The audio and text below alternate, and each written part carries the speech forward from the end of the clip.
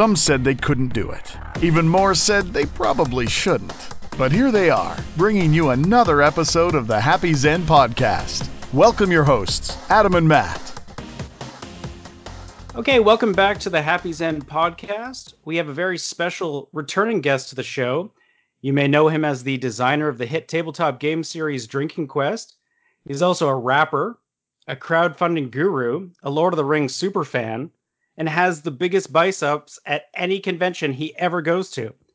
He currently has a new game on Kickstarter that funded in just over 5 hours called Your Friend is Sad. Please welcome back to the show, Jason Anarchy. Yeah, Hello, it's a live Jason. studio audience. Woo! Yay! Hey, thanks for having me, guys. Thanks for coming back, man. Yeah. Right off the bat, we talked about this at the beginning of the year, which seems like, I don't know, a decade at this point. Of this year, yeah. Of this year, of 2020, the year that lasted a decade. You were kind enough to invite me along with you to PAX South, and I just want to officially, on the record, thank you for that, because that was something else. That was seeing a little bit behind the curtain, and it was very much felt like being a roadie following a band around. There was a lot of that. Oh man, I worked so many conventions, or at least in the old days, before social distancing. Before times. But it's like if you get friends to come along, it always makes things a lot better. So no, I really appreciate that. That was a blast. Yeah, that I mean, the staying at the hotels thing, you kind of expect that, but just the being at the hotel, if you've never been to like a PAX or a gaming convention, if you stay at the hotels where most of the people are staying, it's a very interesting vibe where the whole hotel is there for the same reason. And we were playing quite a few nights in the lobby board games, and you just see people come up, chime in, come over and talk, want to talk to Jason. And I also met Jason Poland, who lives is he in Houston? I think he's Houston, yeah. Houston, yeah. So he's down that way. He's the creator behind My Dad is Dracula, which you should check out because it's amazing.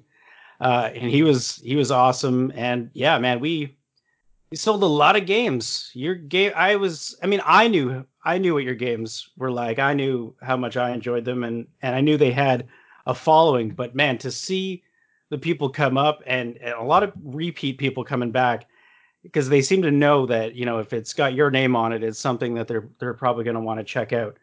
So anyways, yeah, that was that. I just want to say that was an awesome trip, and it might be the last trip I go on at this point, but it was great. So yeah. Yeah, no, I definitely had a blast too. That was definitely one of my better shows, and some of my fondest travel memories recently. It's I do about 20 shows a year, and I think that's my second biggest. So maybe that or Gen Con. But it's like definitely the PAX crowd is like the crowd that really tends to get my games, which are on the casual side, but they're always funny. So that's kind of the mission statement there. And the logical problem of, okay, I've got a pretty lean operation. I'm this guy that works out of my basement. But I make these funny games that do move at these conventions. And that particular convention was this is interesting because of the business end of it. But it's like, yeah, I'm just one random just dude that travels. And that was the first time I traveled anywhere with you.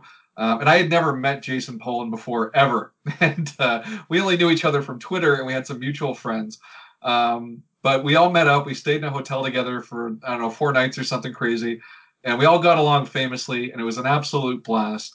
And from my end, it's like, okay, I don't want to be the only body at this booth, so it's helpful to have a few people along. They don't need to know anything. But it's like, I hope you guys had a fun experience, just, seeing how all of that worked. And like after hours, we went out and we drank and we did all kinds of stuff. And not Jason as much. He stopped drinking recently, and he was not only awesome about it, but provided all these exciting non-alcoholic drinks that we could drink too and not feel bad about it. So it's normally that would be more of a booze-filled weekend for me, but it's probably good that I've got people deterring me from that at this point. So it was good on a lot of levels. So He was a great didn't he was know a each good other tour well. guest too. He showed us around quite a bit. It was yeah, he's awesome. I still talk to him on Twitter all the time. So yeah. Yeah, and great taste in shirts. I tagged him on Facebook recently. He's one of those people that can get away with these really cool, like, I don't want to say Weird Al shirts, but like maybe like a level cooler than that. You get like a really crazy patterned shirt, and he's one of those people that can really pull that off. So we should probably address the elephant in the room, which is obviously we are in a worldwide pandemic, obviously. Yeah, yeah. So besides the obvious, with conventions not really happening, we just had Fan Expo Canada finally officially confirmed that they were not happening proper this year. How how are you holding up during the pandemic, and then B, are you finding any benefits to this, or is it completely a hindrance and it's making things just only worse for you? I assume it's the same across the board. Store sales basically stopped for a couple of months because no stores were open. So it can't be a situation where it was just me. So I'm assuming Yeah. everybody was having that same problem. And then conventions also stopped. So like two of the main sales streams just completely shut down. But online is up. Not so much where it's making up for the other stuff. Me personally, I'm doing okay with it. But I can see how this would kill some companies, unfortunately.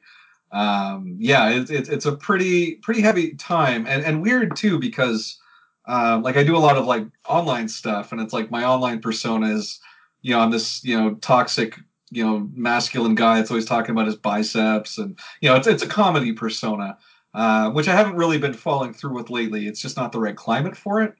Like I've still been promoting the comedy work that I'm doing, but it's like I just can't go on there and be such a dumbass every day, which is usually pretty fun for me. But it's there's a lot of serious stuff happening, and it's tricky. So it's like I basically decided it's like, okay, well, it's just basically going to be this bipolar mix of the two things. It's like I'm going to come on and support the serious stuff, but then also the life goes on. I'm still doing my day job. It's like here's the funny stuff I'm coming out with.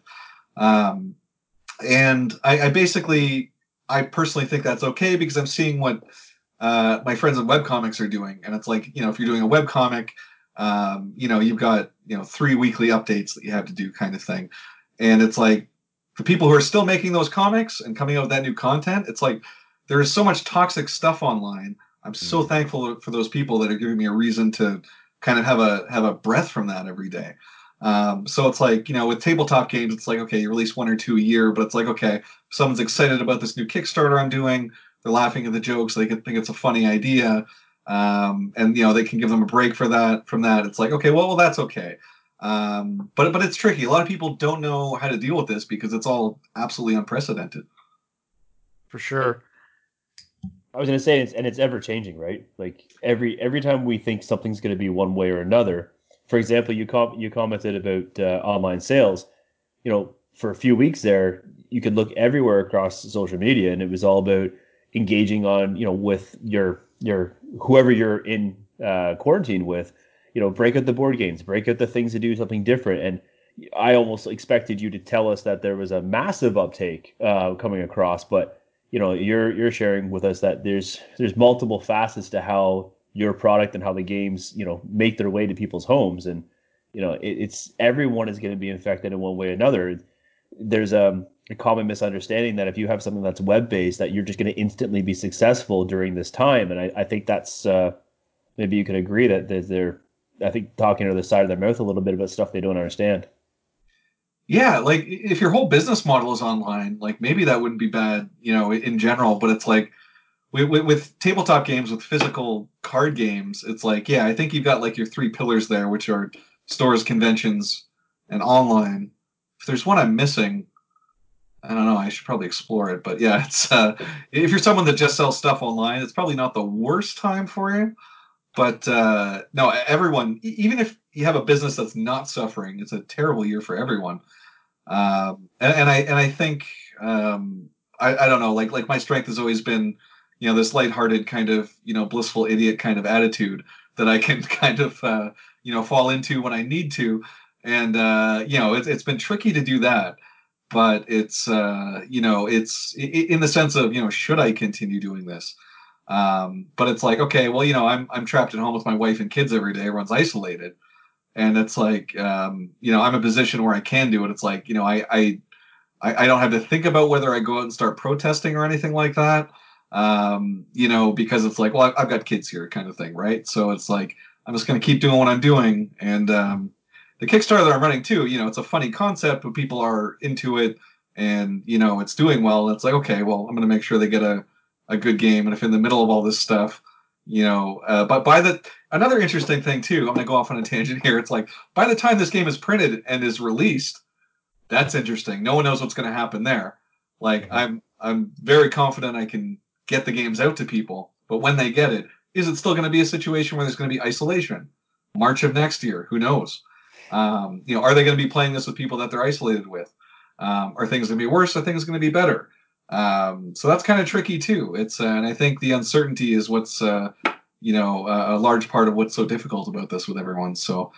But the thing I do like about it, there's one common thing, is that everyone's kind of suffering together. So it's like we're all, physically apart, but we're all going through the same thing. And it's like globally, we can all look back and be like, wow, 2020, that was the year that everything was really fucked. And, hopefully we can look back and be like, so there was also some meaningful change, that would be good too. So we're all watching it unravel in real time. So out of curiosity, you're working within a Kickstarter right now. You're getting a new game out amid all of this craziness. Have you done anything different, or have you approached this process differently this time because of where we are? I mean, you commented about not knowing where it's going to be next year. Have you modified anything, thinking about maybe releasing a game that might be released exactly in the climate that we're in right now? And has that changed anything, or? Yeah, probably a couple things. Our original launch date was like, it ended up being the Black Lives Matter day, where it was like, don't post anything on the internet. That was our original launch day. So we're like, okay, let's not launch on this day. Yeah. And then we ended up launching, I don't know, about a week after, and the theory was, it's not a good time. And it's like, but there was also a thread where it was like, well, things kind of have been getting worse pretty consistently for the last 3.5 years. I don't know if there's a specific event we can trace that back to or not. Maybe around. Anyway, no, it's there's a certain leadership that's happening right now that's kind of been almost purposely making everything extra crazy every day. So sure. Sounds familiar. Yeah. So we're like, do we wait till things get better? And it's like, well, nothing's really been normal for a long time. And it's just kind of like, well, fuck it. Let's just do it. See what happens. It's, the businesses continue to operate, right?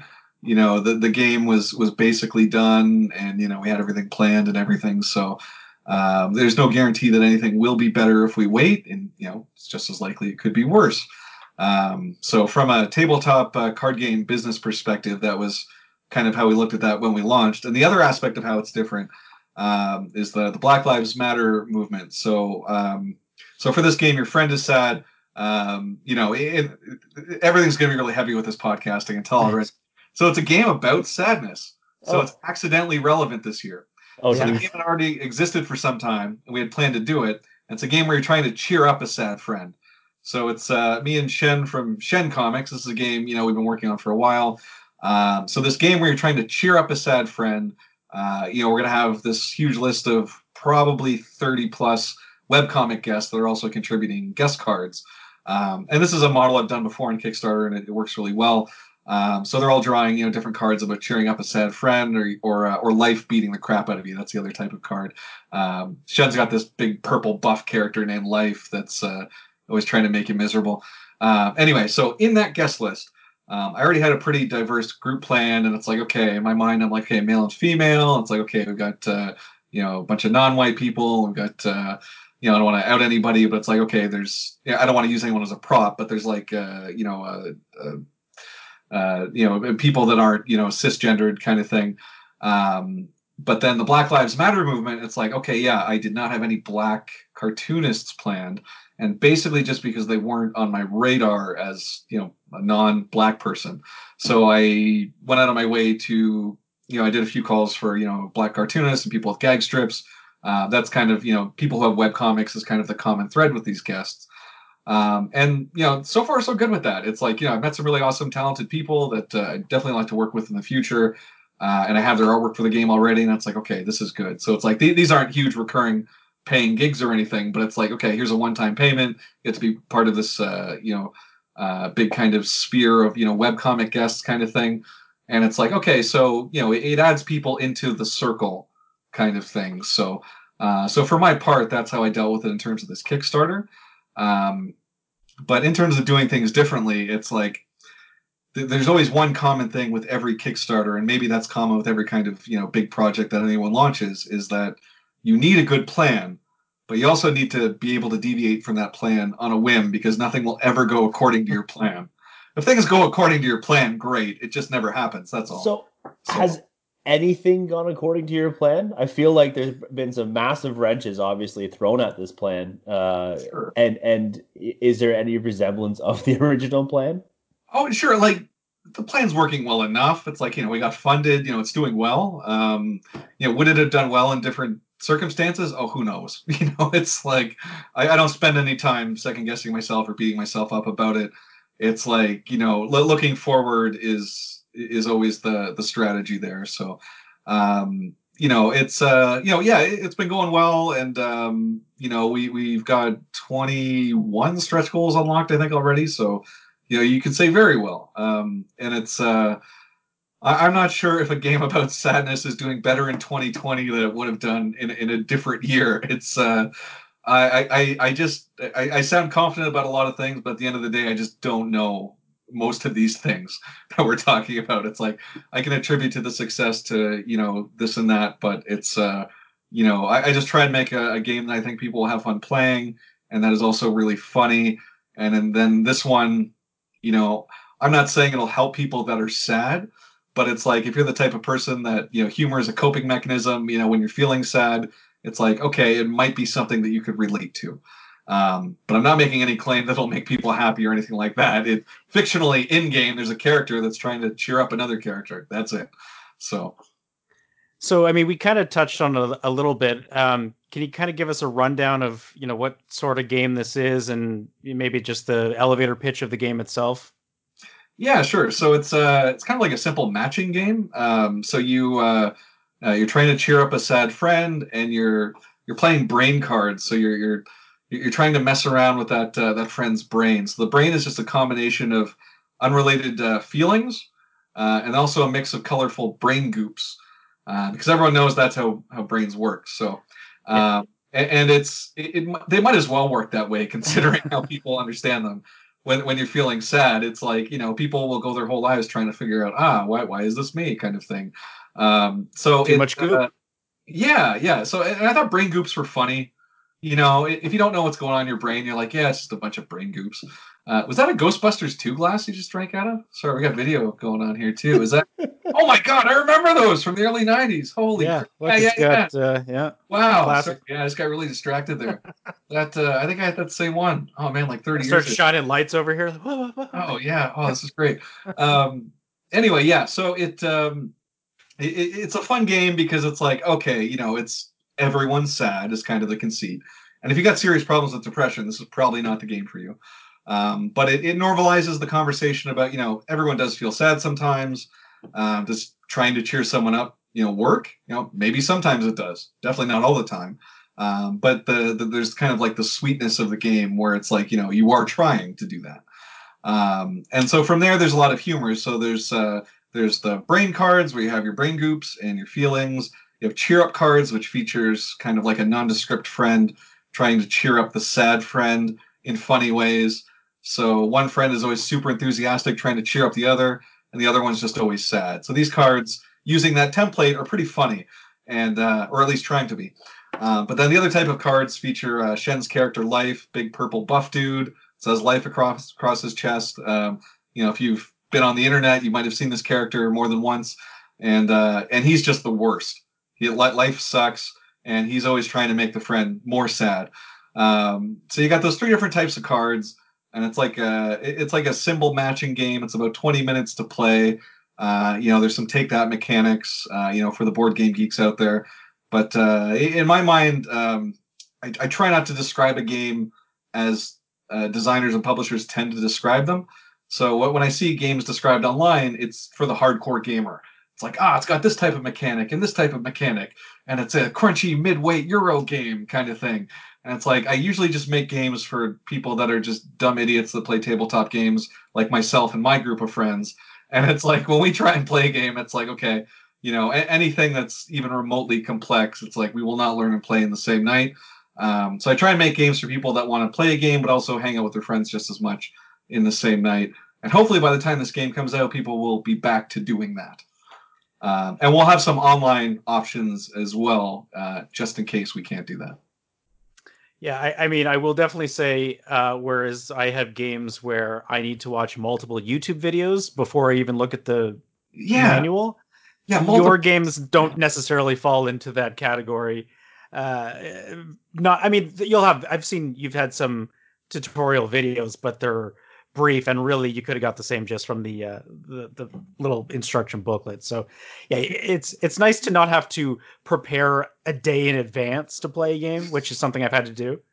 Yeah, and I've had games, I don't want to name drop anything, Imperial Salt, but it's I've had games that I was really excited to play, that have had multiple rule books, and I've spent 15 hours reading rule books, and then I get the group together, and it's like, I don't totally understand it. People lose interest, and it's like, this $100 game that I paid for, it's like, okay, I'm not happy with this. Yeah. And it's like, okay, so I try and avoid those situations. So. Now, you mentioned, and I think this is the first time that you've done this, that you may be looking at like an online option for this game of some sort.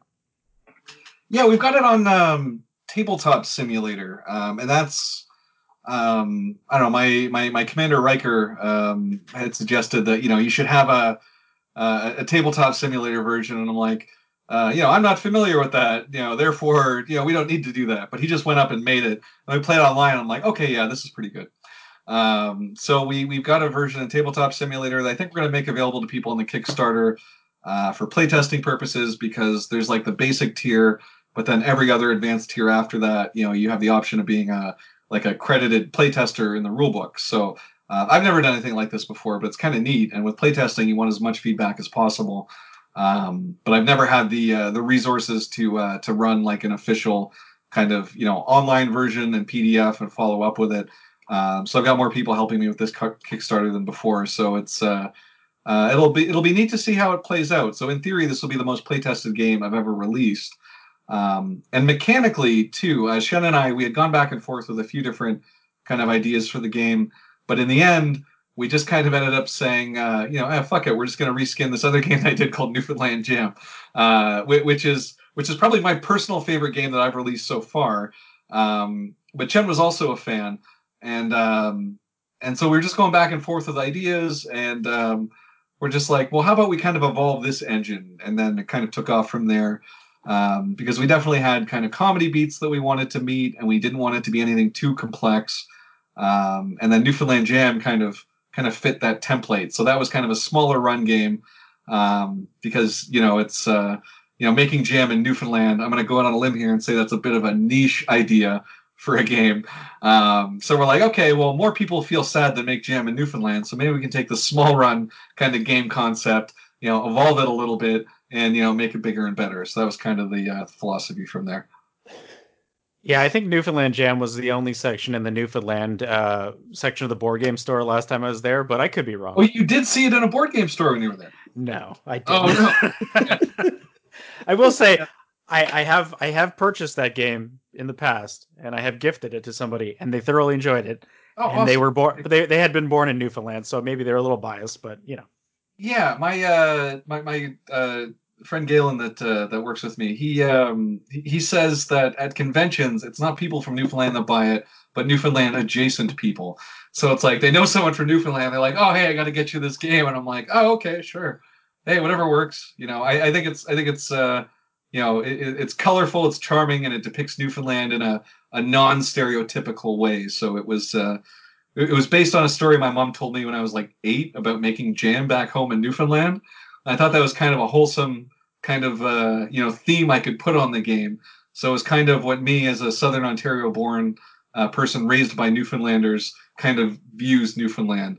But I didn't want it to be too wholesome because I'm not really known for that. So I threw in a bunch of cuss words that my mom would shout when she was angry when I was a kid too. So it also comes with the Lard Thunder and Jesus expansion pack. So it's got a lot of it's basically kid friendly, but yeah, it's technically 14 plus because I insisted on throwing a bunch of arbitrary cuss words into there. So, but the attach rate is very high. The feedback has been very good.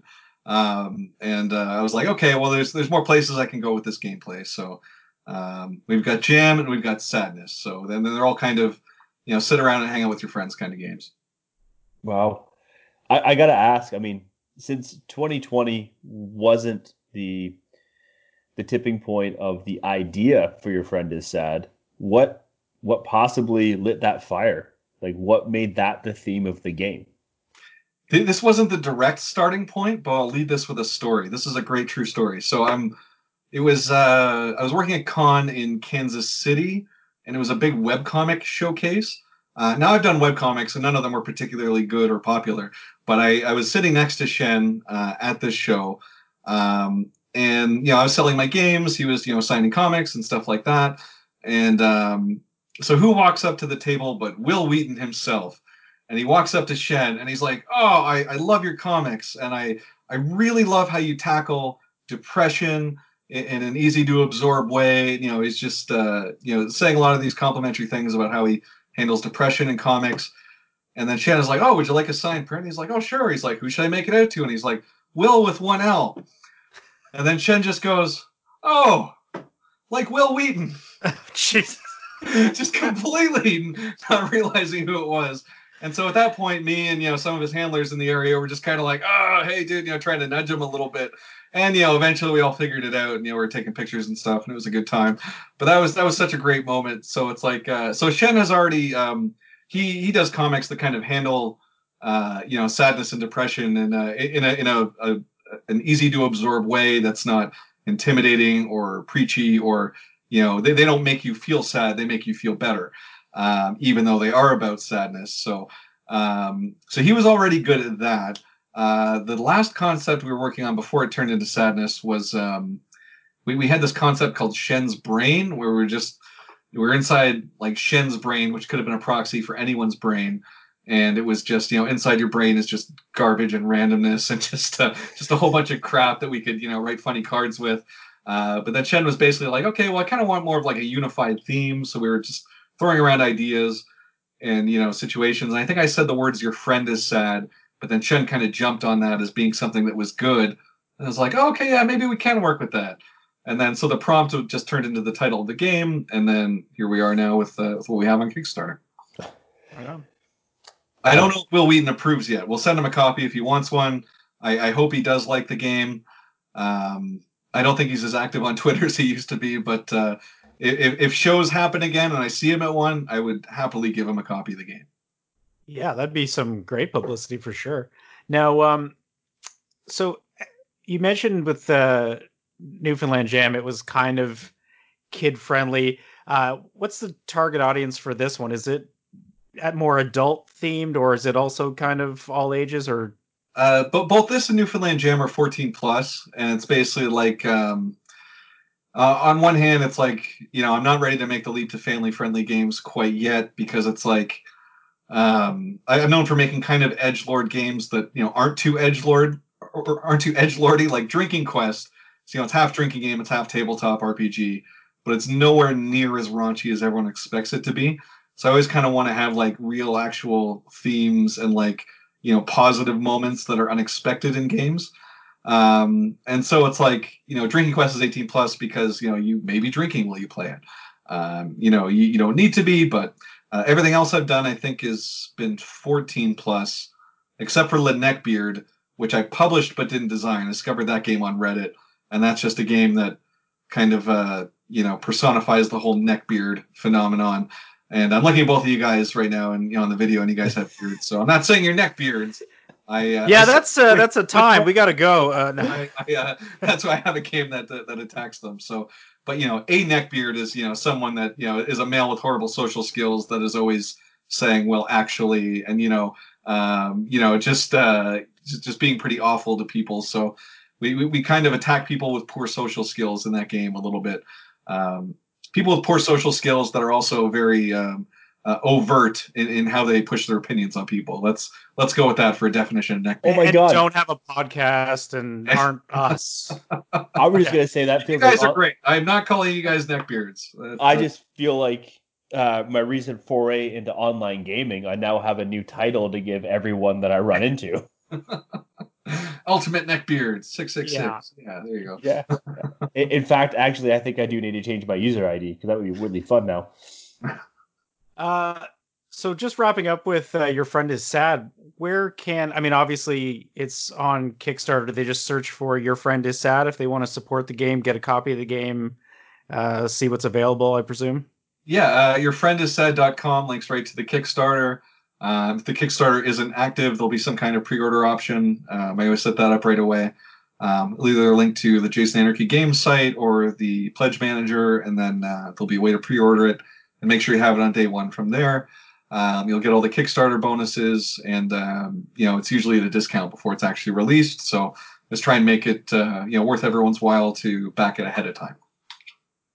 I got a question for you, Jason. With trying to navigate the world of cons right now, and some innovative things are coming out, right? They're definitely trying to do this online environment to share these world of cons. Have you seen anything in your space start to pop up that you might take part in, or has been approached to you around the idea of engaging in this new environment for the interim, anyways? I haven't participated in any yet because I think technically the only cons I've missed are Anime North and Burning Cat. And I don't think they've had an online option. And if they do, it hasn't happened yet. Actually, what month is it? Oh man, I'm so confused. But it's still June. March. Something. I think I'm technically doing something for Gen Con, but I'm waiting for someone else to kind of direct me with what I'm supposed to be doing there. So I know Gen Con's doing some kind of virtual con. Fan Expo, I think, is having like a smaller physical con a few months after. And me personally, it's like, yes, I've been isolating. Yes, I'm taking all the precautions. When cons start happening again, I will likely go to those and just quarantine for 2 weeks after. Assuming things are better, not worse than they are now. I think Ontario is doing pretty well, all things considered. Yeah. But again, you don't want to get too cocky and just have everything start up again. I don't want to point any blame to, anybody that might have, some say in how these things work. But there are certain states that were like, yeah, let's just open up. Who cares? And they're just having record-setting increases. So, that's sad to see.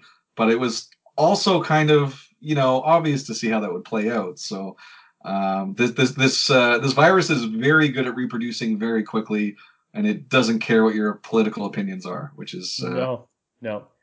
There is concern that some countries like Brazil are fighting for a title, and I just feel like there's a combative nature. Some other countries that they just need to win, and maybe that's what's happening. They just have to be. They can't let Brazil, be the best at this. They need to be better. Yeah. Again, not naming any names, but it's mission accomplished. Yep. But I did see a great one. You follow the Daily Show, Instagram and Twitter, and Trevor shared a post today about there's a little illustration showing how the U.S. has flattened their curve. Very entertaining. If you haven't followed, go follow the Daily Show and just have a look at that. It was whatever today is, the 25th of June. Did they just change the graph? Like how? No, it just showed how the graph dipped down and has come back up and passed. So he drew a line where the curve was flat. So make it looks like they flattened, and now they've just excelled past that flattening. So very, very entertaining image. It was great. It's certainly getting the rounds today, so you might have already seen it by the time this comes out. And if not, it's probably going to look like a whole different shape, like the Swiss Alps when this podcast probably goes out. So, well, we have a guest, so I'm going to try to get this out in a relatively rapid fashion, unlike sometimes. No pressure. Yeah. Anyways, yeah. He's the one that actually has to go to work. I'm still working from home, much probably like yourself. So everything is just inside my home. And unfortunately, Matt does have to venture out into the wild spaces and, keep himself safe. But So far, so good. But that actually leads me to my next question. When I was traveling with Jason, the one thing I noticed, and I think I mentioned this to you as well, Adam, Jason's always, not always, but mostly always working. Like anytime there's downtime, I've never seen somebody has constantly on the go different ideas. I watched you sketch out game ideas, just bang them out. You had a notepad, you had the computer, you were constantly back and forth with people. So I guess my question is, when you do have downtime, what do you, I mean, you hear right now, everyone's like, oh, I'm binge watching all these shows, or I'm, playing all these games because I've got all this free time. I don't necessarily see that myself. And I can't imagine you have that much extra free time because you work as much as I said. But what are you doing on your downtime to try to unwind, to de-stress in these stressful times? Oh, I'm very slowly and systematically going through every episode of Deep Space Nine for the first time. I've never gone all the way through, and I've never watched the later seasons, and I just hear it's the best. And I'm almost on season 4 right now, and it's like, okay, yeah, there is a big jump in quality there. And it's like, because I just, over the years, I've heard so many people say that, it is the best Star Trek, and it's like, oh, better than Next Generation. And so I am a Star Trek geek. I love that stuff. So I'm very slowly going through Deep Space Nine, and I'm also when I want to play a video game, it's back and forth between Slay the Spire, which is one of my absolute favorite games of the last several years, which is kind of half tabletop game. It's like a card game, kind of roguelike dungeon crawler, but it's just every time I play, it's a new random setup, and it's just really addictive. And that's influencing some things I want to do with games and designing too. So that Slay the Spire, I'm a mega fan of. I love that. But I also picked up Last of Us 2 recently, and I'm like maybe 6 hours into that. Most of that was the first night, but it's like that is that is just an incredible game in terms of storytelling. Yes, it's great in terms of storytelling for video games, but it's like, any medium wishes they could do what this game is doing. And it's a huge team of hundreds of people making all this happen. But it's like it's such a great game, and it's something for people to do in this pandemic. But it's also like accidentally relevant, kind of like your friend is sad. It's like, society is collapsing, and it's a piece of crap right now, and we don't have literal zombies, but I'm still not going to rule that out. It's like we're only about halfway through. It's like we could have those literal zombies by the end at the pace that we're going. So yeah, The Last of Us 2 is great for all kinds of reasons, but it's immensely popular, so it doesn't need any recommendations from my point of view. But yeah, it's Slay the Spire, Last of Us 2, and Deep Space Nine are all places that I've been going recently when I need to unwind at the end of the day, kind of thing. I feel like you listened to our forecast episode. We feel like it's probably the first potential cure that's going to turn us into, vis-a-vis The Walking Dead and so on. I have my teenagers watching The Walking Dead just to prepare for what may or may not occur and how to handle themselves. So yeah. When people get desperate, we're seeing that this year. It's like, okay, well, toilet paper's the first thing gone. No one saw that coming. Nope. It's like, all right. It's back now, I'm pretty sure, and regular supply, but it's like I've stopped using for so long I don't even know anymore. And also, like, what, injecting bleach straight into your body? Like, yeah, let's give it a shot. Maybe it'll work, right? Yeah, that's. I feel bad for those people that drank bleach thinking. So Jason, 6 hours into Last of Us 2, so you must have picked it up when it first came out. Yeah, I had it. I forgot that I had it pre-ordered, and I was just planning to just buy it physically the next day. But I just. Me? Okay. He's making fun of me because before we started. What? Hold on. So you're a busy guy, Jason. Work and taking care of family and stuff like that. But you still find time to relax and all that. And we're talking about how busy everybody is. Hey, Matt, how far into Last of Us 2 are you? Because I know now. Just a little over 21 hours. Oh, nice. Yeah. Yeah, and it's 21 hours and you haven't beaten it yet? The game is that long? Yeah, Good. I mean, I'm so glad. I want that to last forever. It's great. My OCD, I mean, I'm always like looting every single cupboard and drawer and whatnot. But yeah, I think I'm like 21 hours and 20 minutes or something was my last save. And Look, I rarely do I buy a game on release date, but this was one where I wanted to get it and get through it because I know what's going to happen is I'm going to stumble across spoilers or somebody's going to ruin it for me online. So I had to get into it quick. So you shut up over there making fun of me because I'm playing a game for once in my life. Yeah, I've also got some anxiety that someone's going to spoil something, and I kind of need to plow through it as quickly as possible. I've already gotten past a few points where I'm like, oh, that could have been spoiled. I'm glad I got past that with fresh eyes. So yeah, it's really good. I like it a lot. It's one good thing to come out of this year, that's for sure. There are Also, still Adam, good how things many to come. hours of League of Legends have you put in? So Hey. don't come at me.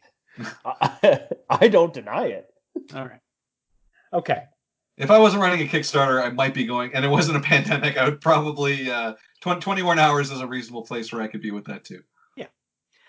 So we've got a little bit of time left. I've devised a bit of a speed round here, not so much like that, but I got a list of questions here. We're going to go through relatively quickly, mostly yes or no, A or B kind of answers here. So, are you ready, sir? Absolutely, bring it. Favorite cartoon as a kid growing up? Ooh, I'm gonna answer 11-year-old me, but also 6-year-old me. I'm gonna give two answers. Is that all right? That's fine. Go with your gut. What do you got? All right. It's the 80s. Okay. All right. Teddy Ruxpin. Everybody remembers that talking doll. The Yeah. cartoon, though, was actually really ahead of its time for what it needed to be for a cartoon that was basically just there to sell a doll. So Teddy Ruxpin, the cartoon, had this incredible mythology and like serialized episodes. So it's like one cartoon would lead into another. And 6-year-old me was like, whoa, I remember that because I watched it last week. And they're still ripping on that. And it's like cartoons didn't do that. So it kind of instilled in me this like mythology kind of thought process for cartoons, and that really like amazed me. And it was a show for young kids, but it was still very much like a fantasy kind of show. So Didn't it's they like have like an airship? yeah, there were airships Which and is stuff. crazy. Yeah, but they didn't have weapons. They weren't like shooting arrows and using swords, but they were like using slingshots to like shoot root stew into the enemy's eyes and things like that. And like it was it was really charming and clever, and I really liked that a lot. And had like a science element to it. Newton Gimmick was this inventor that was making like shrinking rays and all these crazy devices every week, and I really liked that. And that voice actor apparently lives near me, and I've got like a mutual convention friend that's like, oh, I've got to introduce you to John Stalker sometime, and it's like, oh, I'd love to meet the guy. And so that's so Teddy Ruxpin is one of them. But then 90s, it's like I'm tempted to say Batman the Animated Series, but I love 90s X-Men more. I love that cartoon was like, again, it was like I remember being that age, and it's like it's more than what I thought a cartoon could be. Also serialized, but it was also kind of dark a little bit. Like characters could die in that show. And they were careful about it, but it could happen. And the animation was great. The characters were great. The voice acting was great. Like those first two seasons, particularly, I think were almost perfect. And they still did great stuff after that, but it kind of ended up being a little more kind of one and done episodes more often.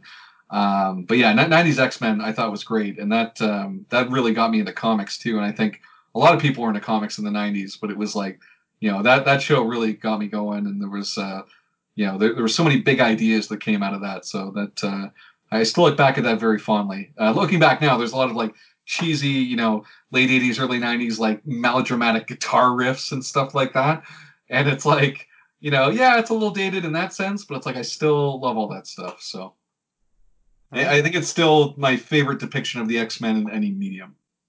I don't think anybody would argue. I mean, it's probably, besides the comics, it's probably that's probably the best depiction of the X-Men stories. It's certainly the most comic accurate. It's, obviously compared to the films that have come out. I'd pick the cartoon over the films. Well, yeah. That's what I'm 100%. saying. I'm I'm with saying you. that the cartoon is way just, more, yeah. Yeah. And they The covered cartoon everything. had Like a better Days of Future Past, even though they're both great. But the cartoon did it like perfectly. I was rewatching the cartoon about 2 weeks ago because Oh it's wow! on Disney Plus. Oh, right on. They Oh, I own it. didn't know that. It is. Yeah. Oh, cool. My wife just got that for her kids, and I'm like, we don't need another streaming service. And then, but I didn't know that one. Okay. Listen, Well, what's this? I'll put this on. I watch Disney Plus more than my kids do. It's all the cartoons from the '90s that they own. It's ridiculous how much they own and how much there's access on there for. Yeah. Oh. Yeah. Disney is the Galactus cloud, just devouring all the licenses. Except Galactus at this point. But yeah. Except Galactus. Yeah. Exactly. Oh, man. Nintendo Wait, or Sega for you, sir? Oh, definitely Nintendo. Now, Sega did have the better X-Men games on that topic, but and definitely a Nintendo kid. Specifically 94. Super Nintendo had like Final Fantasy 3/6 and Donkey Kong Country and Mega Man X and no wait, that was 93. Okay. I'm a database for this shit, but it's I was no gonna say, who's gonna argue with you? I'm certainly not going to.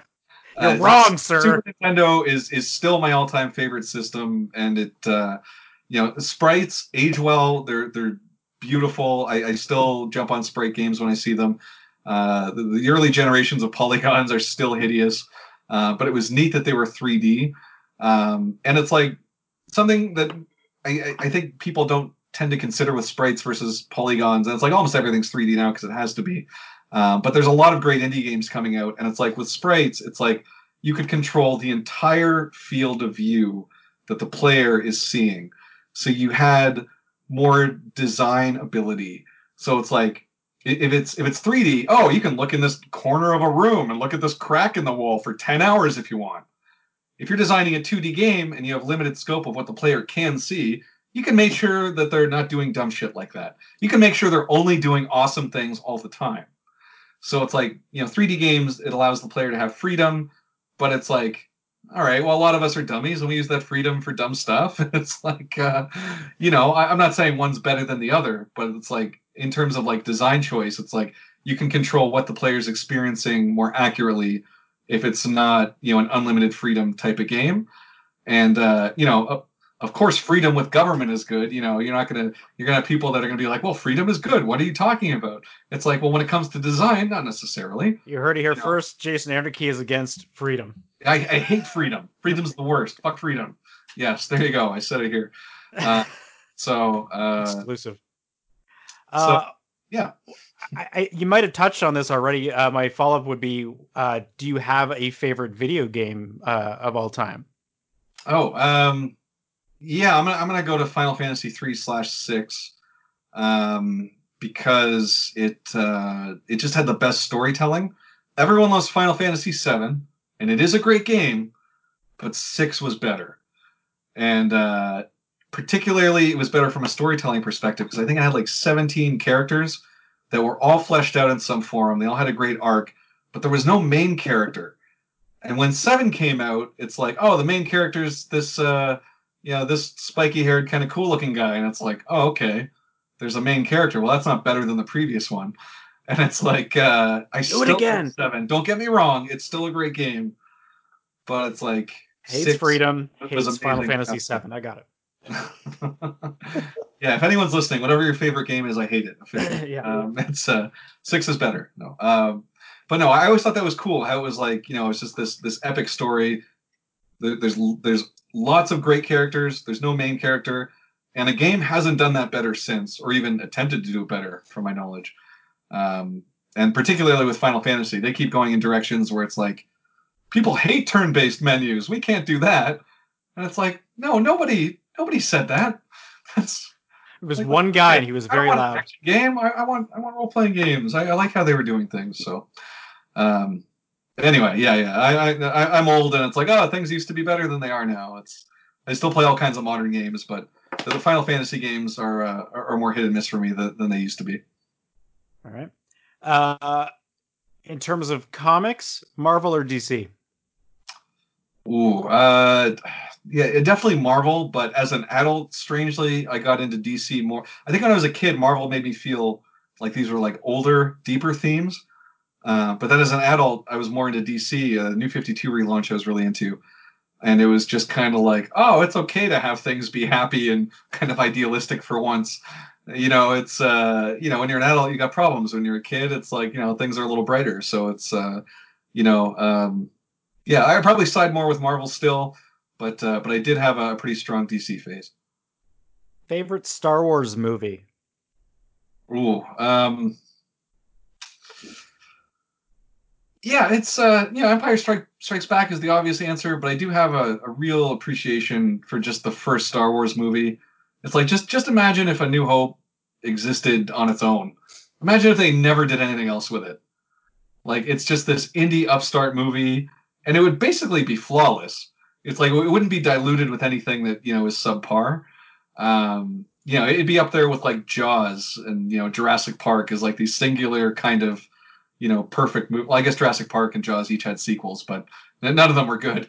Yeah. At least Star Wars did have good sequels. Yeah. I'm gonna go with Empire. My favorite post original trilogy movie though, probably Rogue One, because it did try something different. It doesn't have the any hope to it or any of the as much fantasy elements to it, but like as a dark kind of gritty movie, I think it's really well made and the visuals are great. And they didn't expect to see those characters again, so they could do some things with them. So yeah, I like about probably half of all Star Wars movies, give or take. Yeah. So I think we had Rogue One up there when we were talking when we were ranking. The same criteria, really. Like you really hit the nail on the head for where we shared that conversation as well. Just it in itself, again, that could almost be a standalone film as well. Yeah, it's like if you took out the Vader parts, I think it would definitely help. Who's this guy? It doesn't matter. That's pretty, like the part where he just goes apeshit and kills everybody in the end. It's like if that was your first Star Wars movie, that would make no sense to you at all. You're like, why is everyone cheering? Like it's just I was following it up to a point, and then something happened, and I don't know where. Yeah, exactly. Okay, this one's probably going to be maybe harder for you. Favorite Star Trek movie? Oh, uh, yeah, Wrath of Khan or Star Trek 6. I really like Star Trek 3. That's not one you hear as often, but no, I'll just say Wrath of Khan because I personally like it, and it's kind of got the zeitgeist behind it, where it's like, yeah, it's a great film. There's also a director's edition that came out like maybe 5 years ago or something. That's really minor, but it's like if you've seen the movie 100 times, it's like, they fixed that. Okay, so there was a prop error where you could see like the paint on the stairs or like an error on some physical stairs that they made that had been fixed. But when they released the director's cut, they forgot to fix it again. So it was like the error was back. So I was like, yeah, I guess it's going to have to be Wrath of Khan because I love it and I'm a nerd about it. So it's going to be like Blade Runner where there's like 8 different versions of it just to fix previous problems. Oh, God. Yeah. That new Blade Runner, though, that was a good movie. As somebody who has done, to be honest, I'm not entirely sure what number we're at now with your Drinking Quest games. What would be your favorite drink or beer or both? Maybe your favorite drink is beer. I don't. Go ahead. I like beer when it's draft and I'm in a social setting, but otherwise I'm not a big beer guy. So my drink of choice is usually some kind of whiskey and just Diet Coke because I'm in my 30s and I don't need the sugar. And I'm not hard enough to sit there drinking straight whiskey all the time. So it's kind of a non-exciting drink, but I started calling it an Anarchy's Fist just to make it sound really tough and hardcore. And so someone's like, "Oh, what are you drinking?" I was like, "Oh, I'm drinking an Anarchy's Fist." And then, if they're brave enough to ask after that, then I'll tell them that's just whiskey and Diet Coke. But that's, it's a nice practical mix. You can make it in almost any setting. And it always tastes good. So Sweet. Okay, I've only got a couple more here. Is there one property from your childhood that you'd want to see a sequel, a reboot, or a remake made that hasn't been made? Oh, that's a good question. That's a really good question. Teddy Ruxpin, man. Bring it back. I felt like it was going there. Bring it back and continue fleshing out that lore. And, make it a gritty reboot if you have to. Teddy, it opens, Teddy Ruxpin's got blood on his hands. And is this live action or what is this? Mystery or something like that. And no, with all sincerity, it's like they had some good lore and mythology there, even though it was a kid show.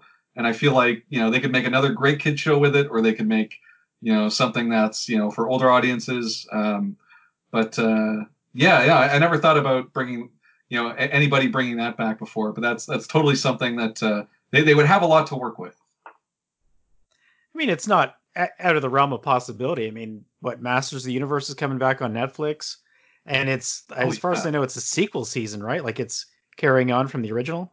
Is that right, Adam? I think that's yes. the plan. Yeah. Kevin Smith has taken it in a whole new direction with a whole Kevin Smith is doing it? I didn't know that. A whole slew of writers. Yeah, Oh, Mark Bernardin's writing episodes as well with him, and there's a few other folks that are taking part. He's got basically a different writer each episode.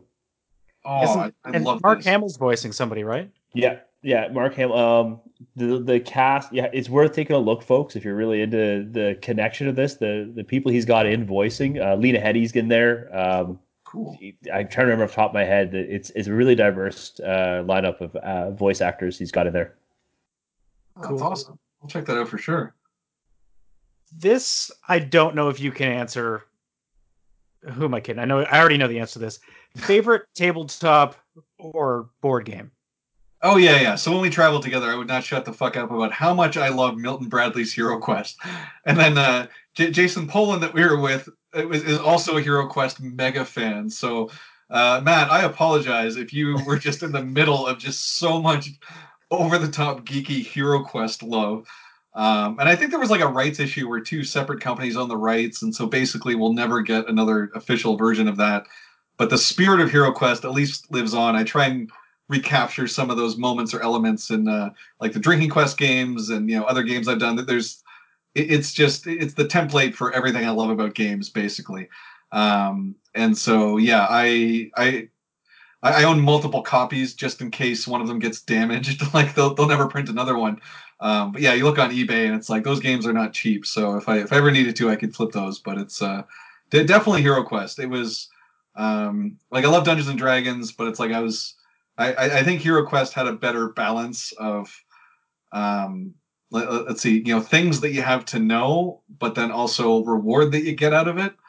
With Dungeons and Dragons, it's a literal textbook.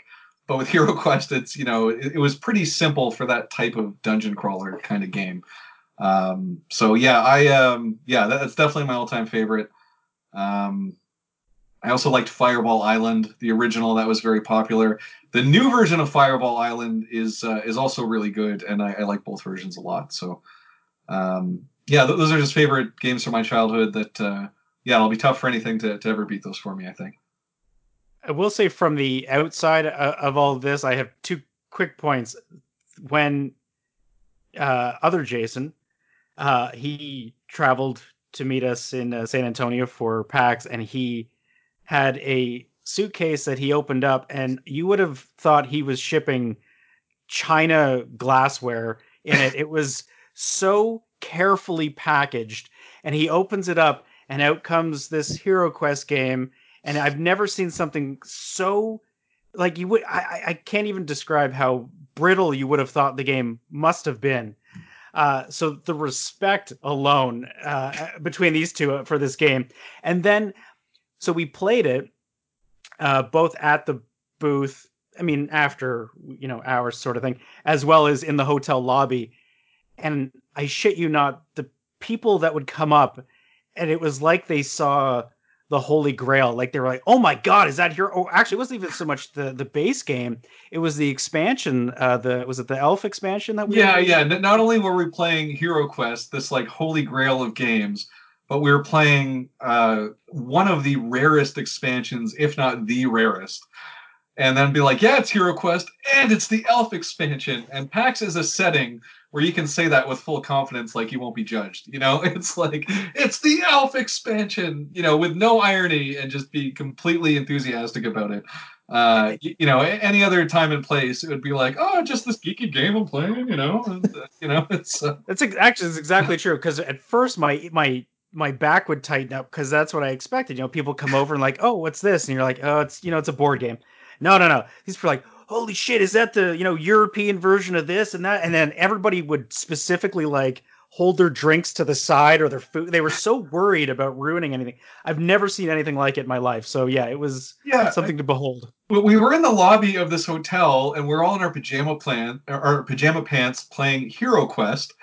And like in a group, like the head of games at Kickstarter walks up, and Patrick, leader of Leader Games, like the head of Lay Waste Games, they all walk up, like, what are you doing? Like, playing Hero Quest, hey, check it out. And it was like that's the magic of conventions, where it's like you get these people that have created things or been involved in these great things being created, and you're celebrating these things that influenced you, and it's um, like traveling. Like I do about 15 to 20 conventions a year in a normal year, and it's like it's those magic moments that make it all worthwhile. Like, it's a lot of work and it's hard to be away from home, but it's like you're around people that are kind of sharing that love for those geeky things that you like. So I think in isolation times, we're all coping with it. We're finding different ways, and hopefully by the end of it we'll have grown in ways that make us all better. But it's like there's nothing that really comes close to that. Being surrounded by geeks all weekend, PAX or whatever given convention it is. So yeah, I love that stuff. It's great. So, Adam, I just asked like 10 questions in a row. Did you have any yourself? I didn't mean Well, to actually, just the last. cut you out. No. I appreciate all this. You're lightning round, bud. I appreciate this so much. But the last question that we have for you in this speed round is, if you could only do one convention a year. You talk about how many you travel and how many you've been to over the years. But if you can only do one a year, is there one you could pick out and make that the core? Well, one cop out could be Auckland Armageddon in New Zealand. That way I'd get to go to the Shire every year, which I did that once, and I was supposed to go a second time this year, but then COVID stopped it. Now, strangely, the convention is happening. New Zealand's fine. Yeah, that's right. Yeah, but if you fly here, you're going to have to quarantine for 2 weeks. Yeah. And it's like, I can get away with leaving home for enough time to work that con and go to the Shire, but I can't get away enough to add 2 weeks onto that. But probably my best convention all around, and there's a lot of good ones. I'm not saying other conventions are bad if I'm saying this one's my favorite, but definitely PAX East. I have more insane, amazing stories out of that show than any other show. And don't get me wrong, I've got some crazy things that have happened to me traveling for shows, but PAX East is just the most insane. Yeah, it's I can drive there, so there's always road trip stories. It's 4 days, so it's a little longer. Boston's a cool place to visit. So probably PAX East, PAX South, Gen Con. Those are probably my top three, I'd have to say. So Jason, Anarchy is against freedom. Any convention that's not PAX East. What else did we say again? Final Fantasy VII's garbage. Yeah, what else? These are all facts that we've learned today. They all happened. Yes. This is how the world works now, right? So it's not what you say; it's what you didn't say is what's against you. Yes, that's right. Let's. So, what reason will I be canceled for tomorrow? Probably Final Fantasy VII. That's going to be. Out of all that, that's the one. Most issue with. Yeah. Well, I mean, this is maybe a loaded question, but what's next? I mean, you've obviously got this Kickstarter going. Do you have anything else in the pipeline that's even at a point that you can even talk about, or is it mostly just focused on Your Friend is Sad and that's pretty much it at the moment?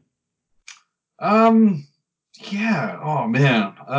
No, nothing I guess I can talk about in particular for new projects, except I absolutely am working on a lot of new projects. So the ideas are the easy part. But what you can reasonably execute and put into the world is like I could maybe do 1 or 2 games a year kind of thing. Maybe 3 if I tried really hard, but it's a lot of exciting stuff that's not public at the moment. Expect more sword and sorcery humor, probably more Drinking Quest, probably other sword and sorcery stuff that's not Drinking Quest, and probably more webcomic team ups. So that's anything I do will almost always be funny, though. I can't really picture myself doing a serious game. And it's just that's just the root of game design. I remember just being a kid making games for people in the neighborhood. Everyone would come over. They'd always play these games no matter what. And as an adult, you can't get playtesters that easily. So it's like, I never thought this was, real world experience. But it was like, I would always just make these games and try and make people laugh. So those are the 2 things I think I'm good at. So I want to keep doing that. Right on. You want to wrap us up here, Adam? So where can everybody find you, Jason? JasonAnarchyGames.com. It's got all my games on there. It's got all the links to all the social media and stuff like that. And contact information's on there if anyone has any questions or anything they want to follow up with from what they've heard. Thanks so much for coming on. I mean, we talked about a couple weeks ago getting you back on. I know you're keen to then, and we were just trying to line everything up. So really appreciate the time. Love having you on. You are officially our highest returning guest, and I think highest viewed guest. Oh, thank you. Yeah, well, thanks for having me. Have me on again in a year or two if you want. And if you see me tweeting about some new thing I'm doing, I'm happy to chat about that too. Right on. Well, thank you very much. And everybody go check out Your Friend Is Sad on Kickstarter. It's up for at least another, what do we got, couple weeks left still, I think? Yeah, I think 12, 13 days, something like that now. Right on. So friendissad.com, it'll take you right there. Cool. All right, thank you, Jason. And we will talk to you again later. All right, cheers. Thank you. Cheers, bye. All right. Well, that was Jason Anarchy and his talking about his new game, Your Friend Is Sad, and a lot of other things. As per usual, these things go way longer than we were expecting. I love when that guy comes on the show. It's we all of a sudden become like professional podcasters. It's great. Yeah. That's it. Professional. We're professional. Well, we just lose it the second the guest is gone. It's just you and I again. Yeah, I mean, I got nothing. I don't know. No, I mean, listen, we were going to get into some topics. We were talking about it, and but Jason just spent so much time with us, gave us some great content. So it's always a pleasure to have him on, always into some cool things. And it's remarkable how much of our generation really is, based in some of those core, consistent influences from our childhood. When he was talking about Teddy Ruxpin, I remember that show. I remember so much about that show. It caught me off guard. And then secondly, when he talked about the X-Men, I'm laughing because I was rewatching it a few weeks ago, and it still holds up. I mean, I can't think of the last time anybody's mentioned Teddy Ruxpin, but yeah, like you mentioned, you're like, yeah, I remember there was 100%. The airship. I remember his friends and his, and it's not even like it's streaming anywhere. That's just from memory. Yeah, well, that's again, Jason's a pretty smart guy. Let's be fair, and his ability to tie those deeper themes together, hence is probably why he's able to create things like tabletop games and be successful with them. Is tying really large things together with intricate details is certainly challenging. And, to remember that kind of stuff about that show, as soon as he said it to me, I went, crap, yeah, it is, but that's not my memory. That's not how my brain works. So shows how much it takes to delve into that world, right? Yeah, I mean, I don't know how to even follow up from that. Again, that's the problem when we have guests on here is then we have nothing left to say. That's great. All we got left to say is continue to support local, as I have been. If you saw in our social media, I continue to endorse Chronicle Brewery locally here in town. Pretty hardcore. For Father's Day, I'm rocking a Chronicle Brewery t-shirt there. I was pretty happy about. In fact, they were sold out of their hats because I really wanted a hat because I'm bald. So, but they were sold out of the hats, and Father's Day looked like it was pretty successful down there. So, grabbed some Tales from the Crypt today, which is like a blackcurrant sour. Love that stuff. And I didn't feel like engaging conversation longer, but I probably should have because that brewery rocks, man. It's the first time I've actually been there. Everything else through online or drink a lot at your house.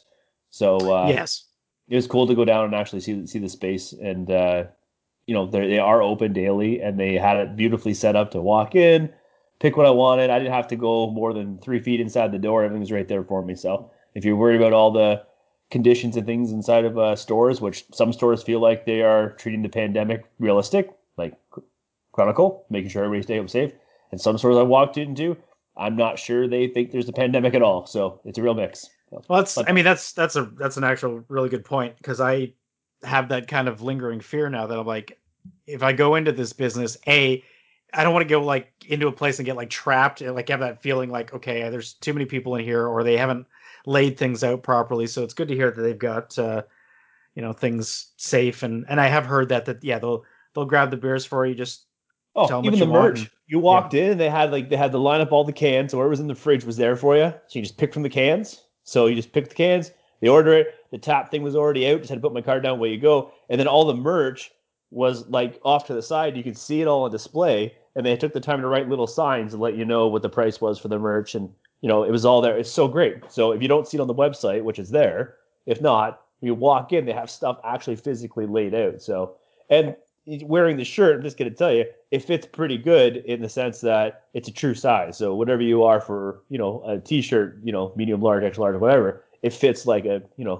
reliable size. It doesn't fit tight, doesn't fit small, big, or anything like that. So anyways, because that's always a fear too when you buy stuff that, I hate to say it, but when, these smaller based businesses are getting into their own merchandise and they have to use different supply chains, it sometimes feels like a gamble, but this is a really nice quality shirt, and I'm super excited about trying to grab the hat, but I'll grab it later. So, but speaking of giving pumping tires as well, as we talk local, I mean, we cannot forget our one and only sponsor, Deadly Grounds Coffee, which is at deadlygroundscoffee.ca. We discovered last episode.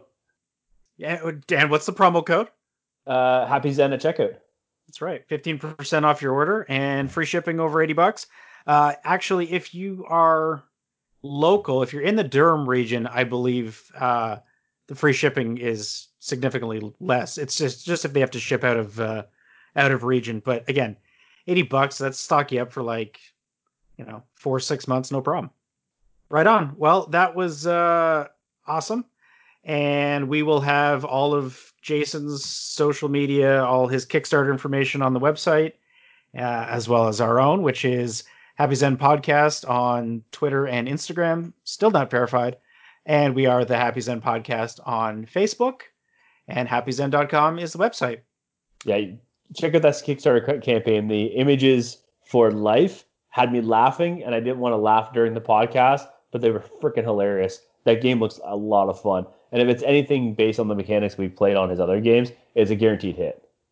Yeah, and I've honestly got to the point now where I just buy all his Kickstarter things. So at this point, actually, and I do it of pretty much any of our guests that we have had on that have Kickstarters.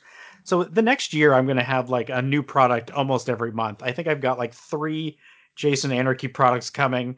I've got Peter Tchaikovsky. I've got some Emberwind stuff coming at some point. It's going to be a good year, and we will review this stuff as it comes in for sure. Absolutely, So, yeah. man. Listen, right. everyone be safe out there, and thanks for hanging through the episode. All right. Until next time, we're out.